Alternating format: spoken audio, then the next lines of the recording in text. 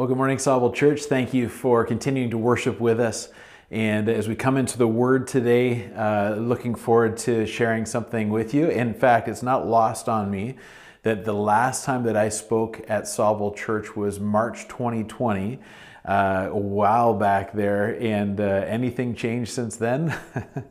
It actually was the first time we actually recorded and went fully online as the church. And so I got to be the guinea pig for that whole thing. And here I am today again talking to a camera in a room with nobody this time. Actually, there's a couple people at that point, but today there's nobody.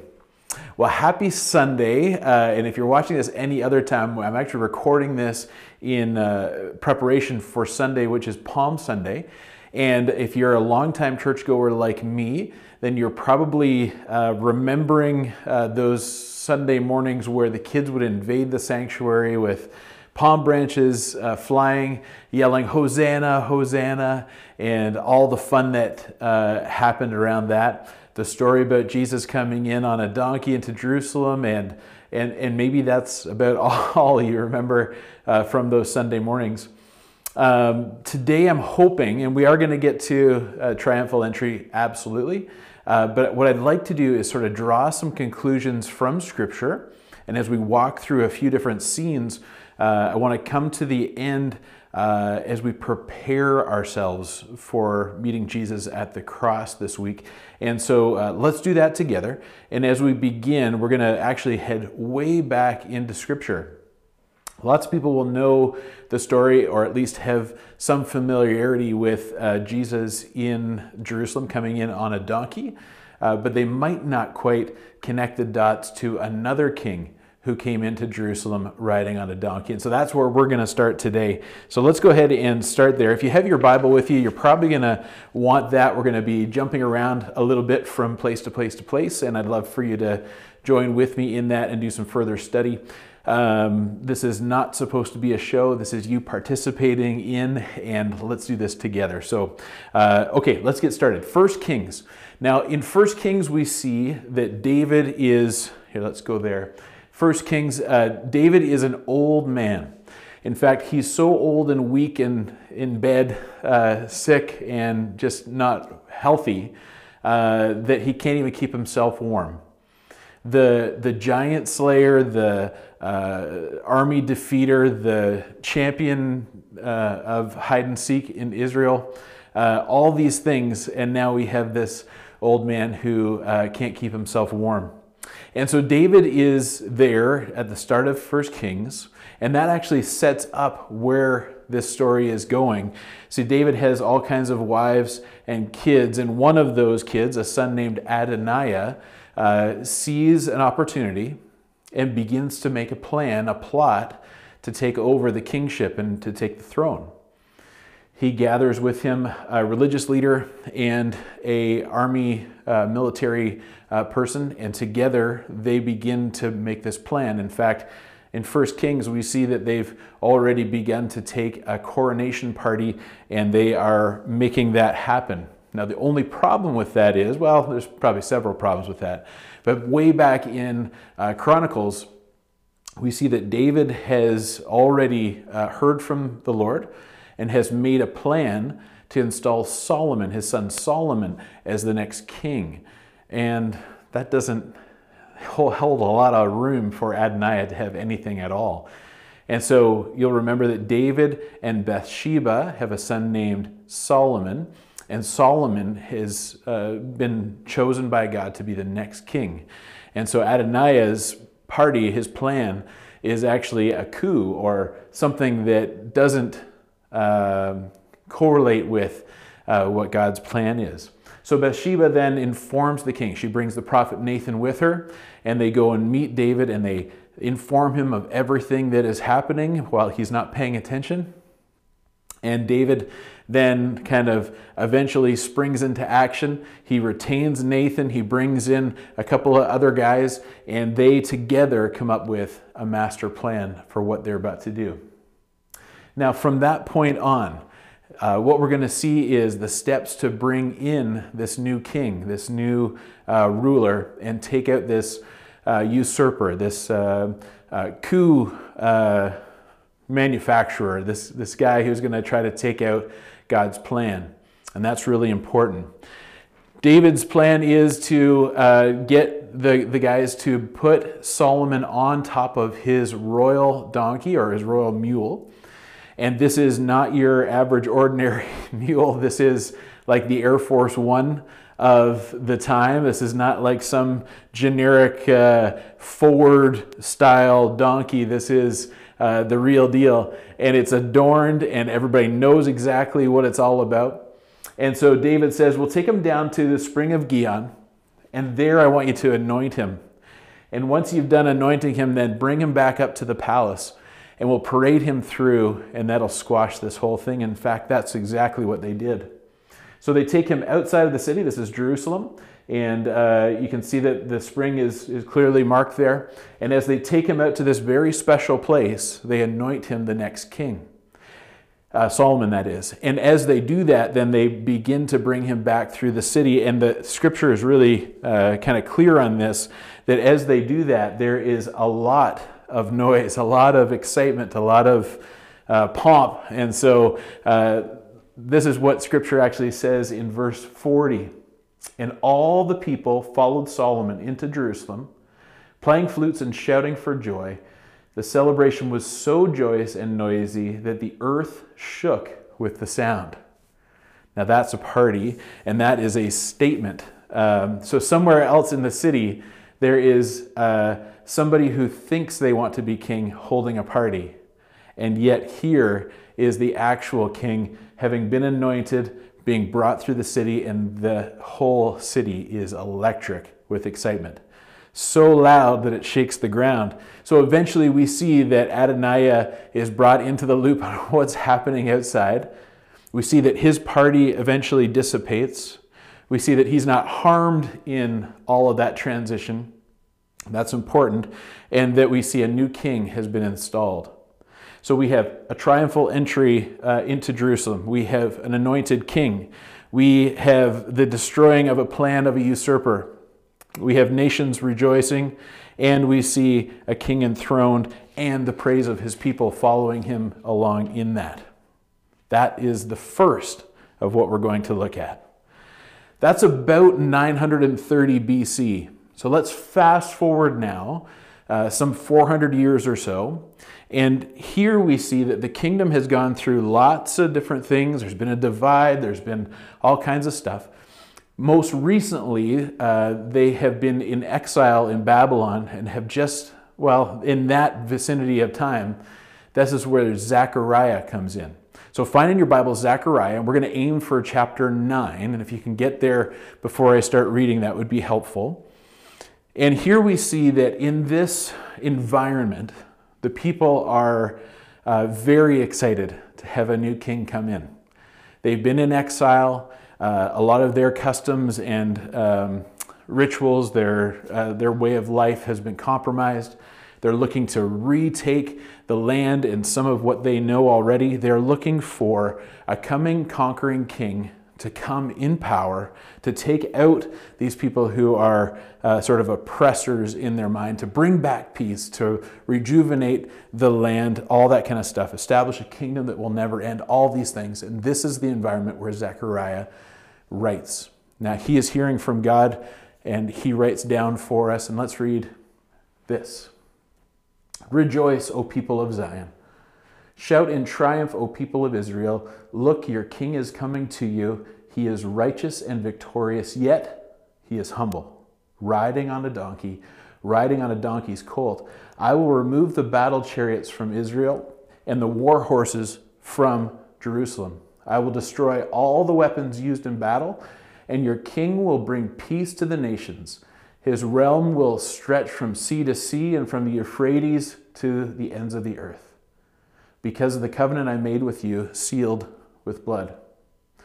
I will free your prisoners from the death of the waterless dungeon. Come back to the place of safety, all you prisoners who still have hope. I promise this very day that I will repay 2 blessings for each of your troubles. Judah is my bow, and Israel is my arrow. Jerusalem is my sword, and like a warrior, I will brandish it against the Greeks. Here is the scene. They have been waiting for this. Generations of people have lived and died waiting for this. Zechariah now comes with a word from the Lord about this conquering king who is coming to take on the oppressors, to free every prisoner. And here is where it all meets a head. This is amazing news. Finally, this is going to happen. The image that he presents there, yes, this king is going to come humbly riding on a donkey, but that's not the most important part in some of their minds. I mean, it seems that way. He's going to take away chariots, war horses, bows. He's going to free prisoners, restore the fortresses. He's going to take us as a warrior sword, and he's going to crush the enemies. He is the coming, conquering, and great king.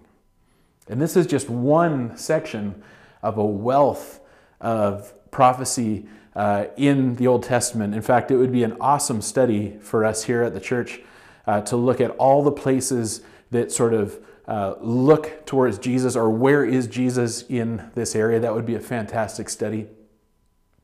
If there was a few of these prophecies that are spoken and then come true in Jesus' life, that would be fantastic. But there is over 300 of these.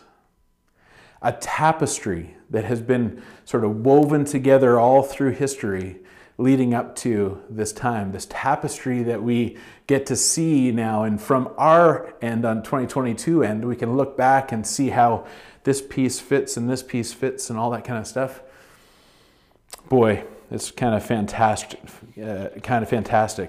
And so Zechariah comes in and shows us that. Now this is about 520 years before Jesus comes in. Timeline's a little bit fuzzy, but that's okay. Something like that. Now we're going to get to the place where we're going this morning. We're going to actually zoom ahead even, in fact, very close to where we're aiming at today. And of all four Gospels that report on the triumphal entry, or this entry of Jesus on Palm Sunday, only one of them records this next part of the story that we're going to talk about. It's John. Now, in Jesus' story, he gets a call from some of his friends, some of his very dear friends, to come because one of his friends, the beloved one, is sick and not doing well. In fact, it looks like he's probably going to die. And so Jesus hears that message. He finishes what he's doing, and by the time he gets to the house, Lazarus has already been dead for 4 days. In fact, he's been in the tomb for 4 days.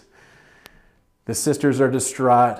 All his friends are gathered there. The disciples are there watching. And of all the four gospel writers that had to be there, had to remember this, only one, John, records this encounter. Matthew and Mark were certainly there, but somehow it escapes their telling of the story.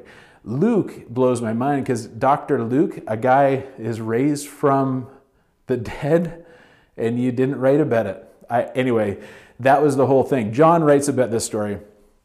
And in that story, John writes or tells us that Jesus has conversations and everything else, finally goes to the tomb, tells them to take the stone away from the mouth of the tomb, and calls Lazarus out. Lazarus, come out. And Lazarus comes out. It's an amazing story. And the one thing that I want to grasp from this, and the reason that I bring it up today, is because it's at that point that the Pharisees' plot to take Jesus out really starts to stir. Really, it's been kind of building over time. Jesus has been doing a lot of things that are really kind of raising a lot of eyebrows and wooing people away from the way that the religious people would like to see things go. And yet here we are at this moment in time, and it's starting to brew. It's starting to fester. Jesus is making moves that are hard to explain to the Romans. For the Jewish powerful people to explain to the Romans why this is happening, why this uprising is happening, why this let's call it destructive, in that it's destructive to their way of thinking, is happening. And so they have to somehow rationalize this. In fact, at one point, Caiaphas, who's the high priest at the time, said, you don't know what you're talking about. You don't realize that it's better for you that one man should die for the people than for the whole nation to be destroyed. And we're going to talk about why he says that in a moment, but for the whole nation to be destroyed, see, in their history, they've seen things go really badly, and they're trying really hard to live in a way that they can keep their culture rolling, their belief system, everything that they know, while under Roman oppression. And now this Jesus comes in and he's making a mess out of everything that they know and hold dear. Goes on in just a couple of verses from there. As high priest, this is Caiaphas, at that time he was led to prophesy that Jesus would die for the entire nation, and not only for that nation, but to bring together and unite all the children of God scattered around the world. So from that time on, the Jewish leaders began to plot Jesus' death. Here's why I think this is significant. I feel like this is the point where we get a snapshot into the mind of the religious leaders. Often we're so quick to judge them and throw them apart, but here's the thing. They don't recognize that Jesus is the Messiah, but they are preparing for Messiah. Jesus is a distraction. And so as they are preparing the place for Jesus to come, for Messiah to come, Jesus has been part of a prophecy that Caiaphas actually makes, where Jesus would die for the good of the nation. Now there's a couple of ways you can take that. Number one, we'll take him out. He has to die. That one has to happen so that we can continue doing what we've been doing and what we've been preparing for, so the Messiah can come. Or what we know now to be true, that he is the Messiah that would die to bring healing to the nations and bring God's scattered people back together. At least that's the goal, and that is where we're going to end our time today in just a little bit. So you can see that a couple of different ways. In fact, my suspicion is that as people are viewing the tapestry that we were talking about from time, and now coming into this part of the story, I wonder if there's other people who are viewing that, seeing the events that are happening all around them, and wondering if there's ways that we ought to get the plot rolling. What's my role in making this happen? And I think we'll come to some interesting conclusions as we get into Friday, but let's not get ahead of ourselves. Finally, the last piece of scripture that we want to investigate is the big moment. Matthew, Mark, Luke, and John all record this for us in different ways. Jesus is again coming back to Lazarus' house, John tells us, this time for a special dinner that's been prepared for him. He's at the table. Lazarus is there with him. One of Lazarus' sisters dumps a whole thing of perfume on Jesus' feet. And it's that dinner that we start to see that there's this crowd of this disciple crowd. There's the 12 disciples that we know. Then there's this whole cloud of people outside. And the excitement around Jesus is just electric, just pulsating. We're ready for something amazing to happen. He just brought Lazarus back from the dead. He was dead for 4 days. Everybody agrees on this. It happened. Lazarus is in there sitting at the table right now. That something's about to happen. Something is cooking. And this is all kind of happening. You see the image of Solomon riding in to take on the usurper and become the new king. That makes sense to me. I get that. The prophet Zechariah has talked about this coming Messiah and how he will come in and do his work and how that needs to happen first. We've seen all the miracles. We've seen how he does amazing things. Something's cooking. Something is happening. And so as we get closer to Passover, in fact, we're about 6 days away from Passover when this event happens, Jesus comes in. And as he's going in towards Jerusalem, he sends his disciples ahead. They bring him a donkey and her colt. Jesus gets on and starts riding into the town. And as he begins, all these things They're viewing the tapestry. They're trying to figure out how this is all coming together. And here is this Jesus who does amazing things, sitting on a colt, this colt of a donkey that we have been expecting. As he comes down from the Mount of Olives, I mean, people are just going straight palmy. They are putting palm branches down. They're putting coats down on the way. The excitement is building so much so that it is quite visible. The city is electric. And so the road is lined with people. In my mind, I see crowds and crowds and crowds and crowds. And as he comes down through the Mount of Olives and he sees Jerusalem for the first time, there's this moment. But before we get there, I want us to do something.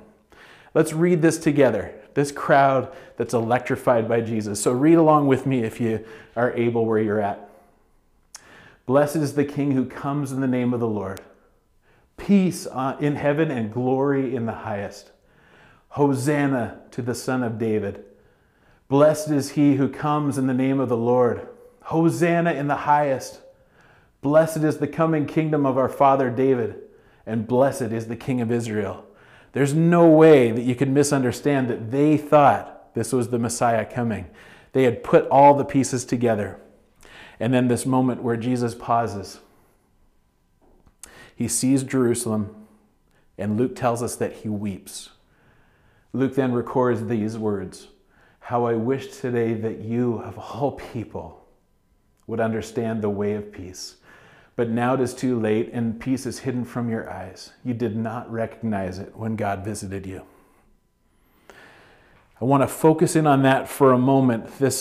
The buzz that happens through the city and how they come to it, but it's not lost on Jesus that there's a greater mission, even if the people don't see it around him. Mark records that as they come into town, something kind of interesting in my mind happens. So Jesus came to Jerusalem, went into the temple, and after looking around carefully at everything, he left because it was late in the afternoon. Then he returned to Bethany and with the 12 disciples. After all of that, coming into town triumphantly, the place is electric. He goes into town, he goes to the temple, and then leaves. Can you imagine? I mean, the people who celebrate his coming, I guess, just go home. Those who call him king, just walk away. People who have been waiting generations to see this person come in gently riding on a donkey, they just pause, it seems. It stops. Those who are closest to him follow him and they head back home again, and that's where this event seems to pause. It's amazing. And I assume they returned the donkey back, but I don't know that either. Interesting, though, that Jesus pauses and weeps for the city because they didn't recognize him. And as they do, and they come back to, isn't it amazing that Jesus has this moment of reflection?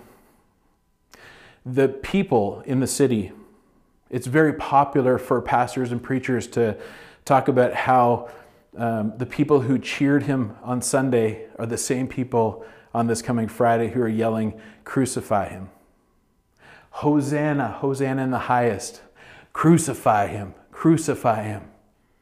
Blessed is this man, welcome the coming back of the kingdom. Give us Barabbas, give us Barabbas.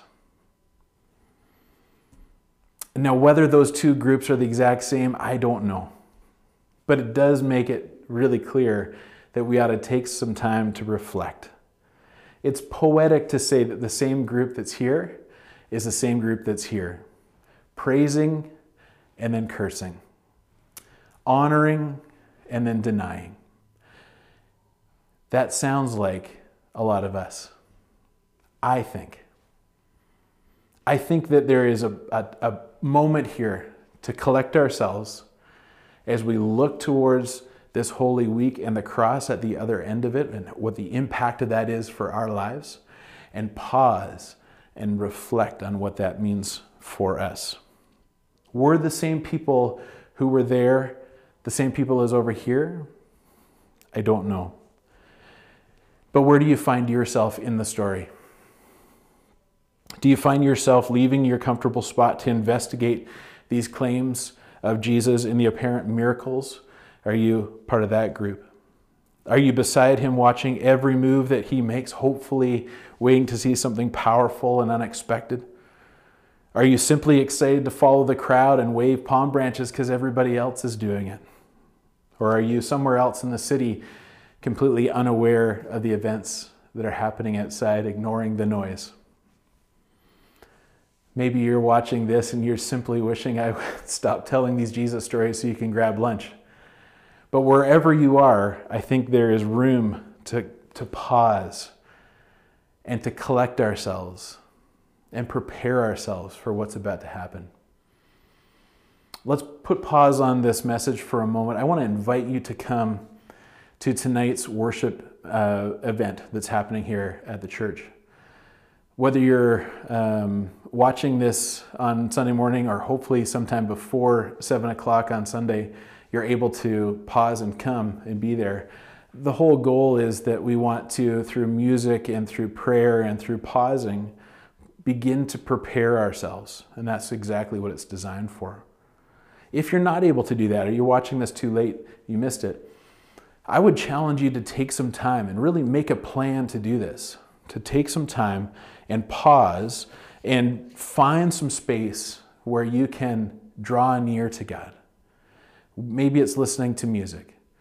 Maybe it's your thing is taking a break out of your daily schedule and removing one item out of that schedule and replacing it with prayer or with time devoted to worship, whatever your thing is. As we get closer to the cross, I would challenge you to take some time to prepare yourself. All too often in the church, we hear stories and we love them. We hear songs and we love them. But as we go through, the power seems to leach out of them. And that's a shame. It's a tapestry that we weave to ourselves and somehow we miss it. We're not unlike the Pharisees. We miss it. We're looking so hard for Jesus at times even that we miss Jesus. Or we're working so hard at everything else that we forget and we miss Jesus. Well, I would encourage you to do that and join us in that in some way. Let's see what Easter will do. Well, before we close today, I want to tell you a little story about my life. And about 5.5 years ago, change came. It's not change that I planned for. It's not change that I prepared for, but change happened. And the God who had called me into ministry for about a 20-year career there at that point, saw fit to have me take a little break.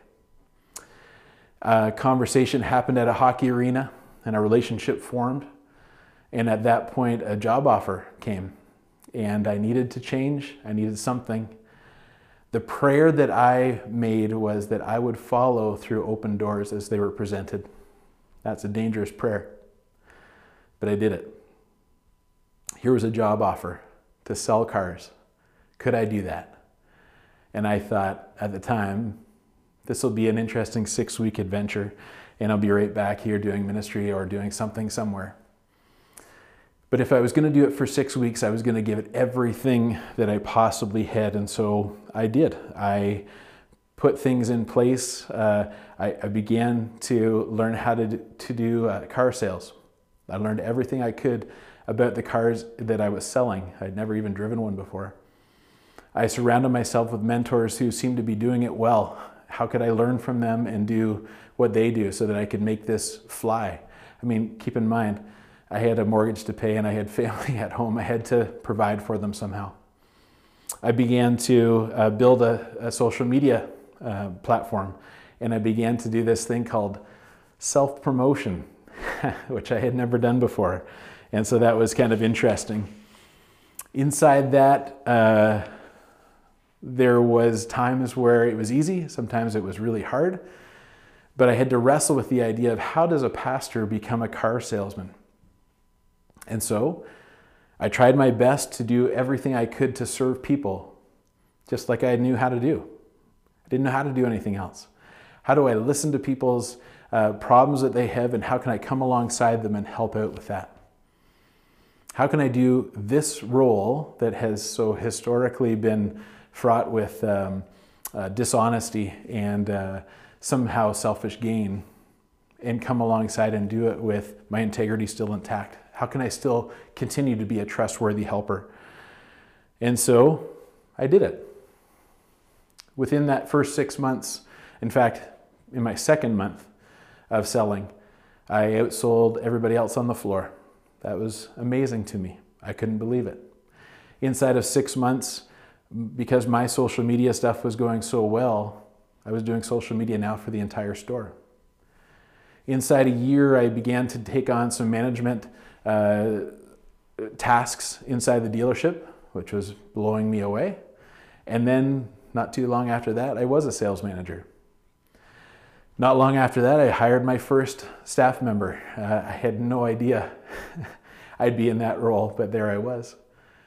Within a few years, and as things went along, I found myself in a position to actually have hired the entire sales team at that point. And all I knew how to do, because I had been a pastor for 20 years, was build the team based around principles and around goals and around planning. And that's what I did. I built a team culture that was based around Rick Warren's 5 principles from Purpose-Driven Life. That's just how I knew what to do. I was doing well. The dealership was doing well, even through COVID, no problem. I was making lots of money, or at least more money than I thought I could in that world. And in the middle of all that, a nudge. Now, I don't tell you that story about myself to shine a spotlight on me. This is 100% God's provision on my life. But I do want to say that nudge comes in unexpected ways, in unexpected places. And it would have been very easy for me to say, no, this is going well. I'm going to lean into this. I'm going to do this. But this nudge, this restlessness kept building and building and building. And again, that led to a conversation, which led to another conversation, which led to a job offer. And here I am speaking to a camera at Sauble Church. God is doing amazing things in my life. He's done healing in my life. He's done a great work of provision in my life. And He's doing it for you too. And I wonder if you have taken time to recognize that in your life. Where has God moved? Where has His story intersected with yours? How is He calling? How is He gifting you to do ministry? And are you willing to say yes to that? Well, I want to encourage you in that. If you haven't already, I think that your journey is not complete, because you are not unlike the Pharisees, forgetting that you're looking so hard for something else that you miss Jesus. Or like Adoniah, you see an opportunity, but you've forgotten the words of God into your brother or sister's life just that while ago. And so you've stepped where you're not supposed to step. The same one who performs many miracles that I read about does one in me. The same one who calls Lazarus from the dead calls me to life as well. The one who weeps at the sight of Jerusalem that day sees me, and who weeps with me and over me. The same one who turns tables in the temple court, we'll see that tomorrow, comes and flips my life around. The same one who walks with a bunch of misfits and friends, one of them who's a doctor who doesn't even record somebody coming back from the dead, walks with me too, and he calls me a friend. The same one who does work in my life is working in yours as well. Will you recognize it? My response daily is to recognize Him, to do my best to walk in stride with Him as He leads, to press into His grace when I don't do things right, because I'm certainly not perfect, to lean on His mercy as I pick up the pace again, to learn from his correction in my life. His love never fails. His love never gives up on me, and his love pursues me continually. And that is true for you too. This is the amazing thing about the cross to me. Jesus went through agony on the cross. And we'll look more at that as the days go on here. But today I want to, as I'm encouraging you to do some self-reflection, that Jesus took on all of those things because of you. And if all of that could have been done just for you, he still would have done it. And he still would have done it for me. Even if he couldn't have saved anybody else, he still would have done it. So as we come into Holy Week, as we lean into the story of Palm Sunday and the tapestry that is built around that, and the history that comes into play as we do that, the prophecies answered as we come into that, I want to remind you of a couple of things. Solomon, who was hailed as he entered the city, and though he did good things, he did fail. And at some point in his life, he died and he didn't come back.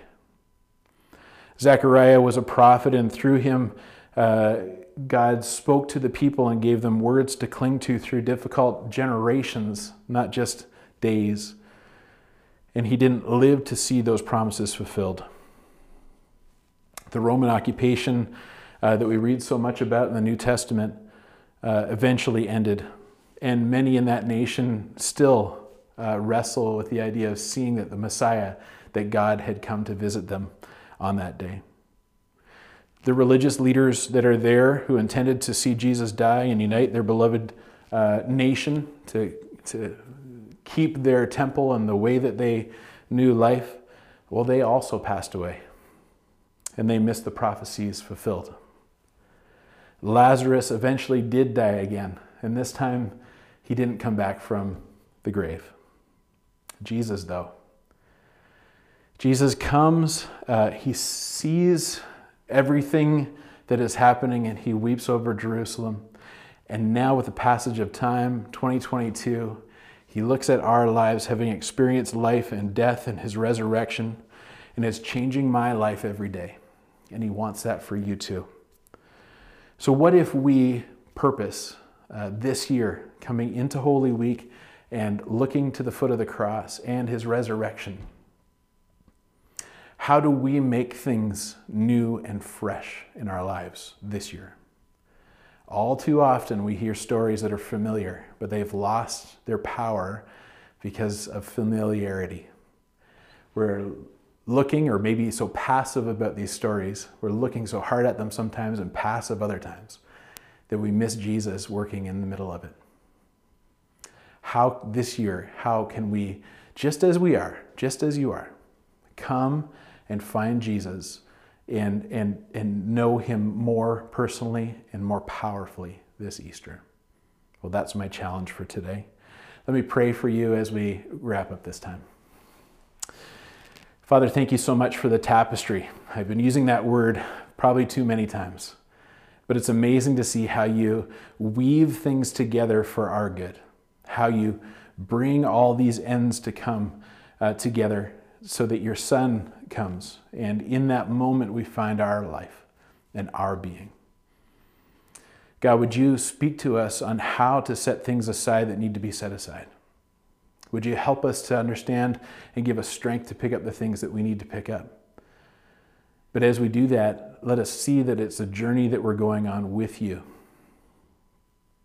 And as we do that, Father, would you guide us and direct us?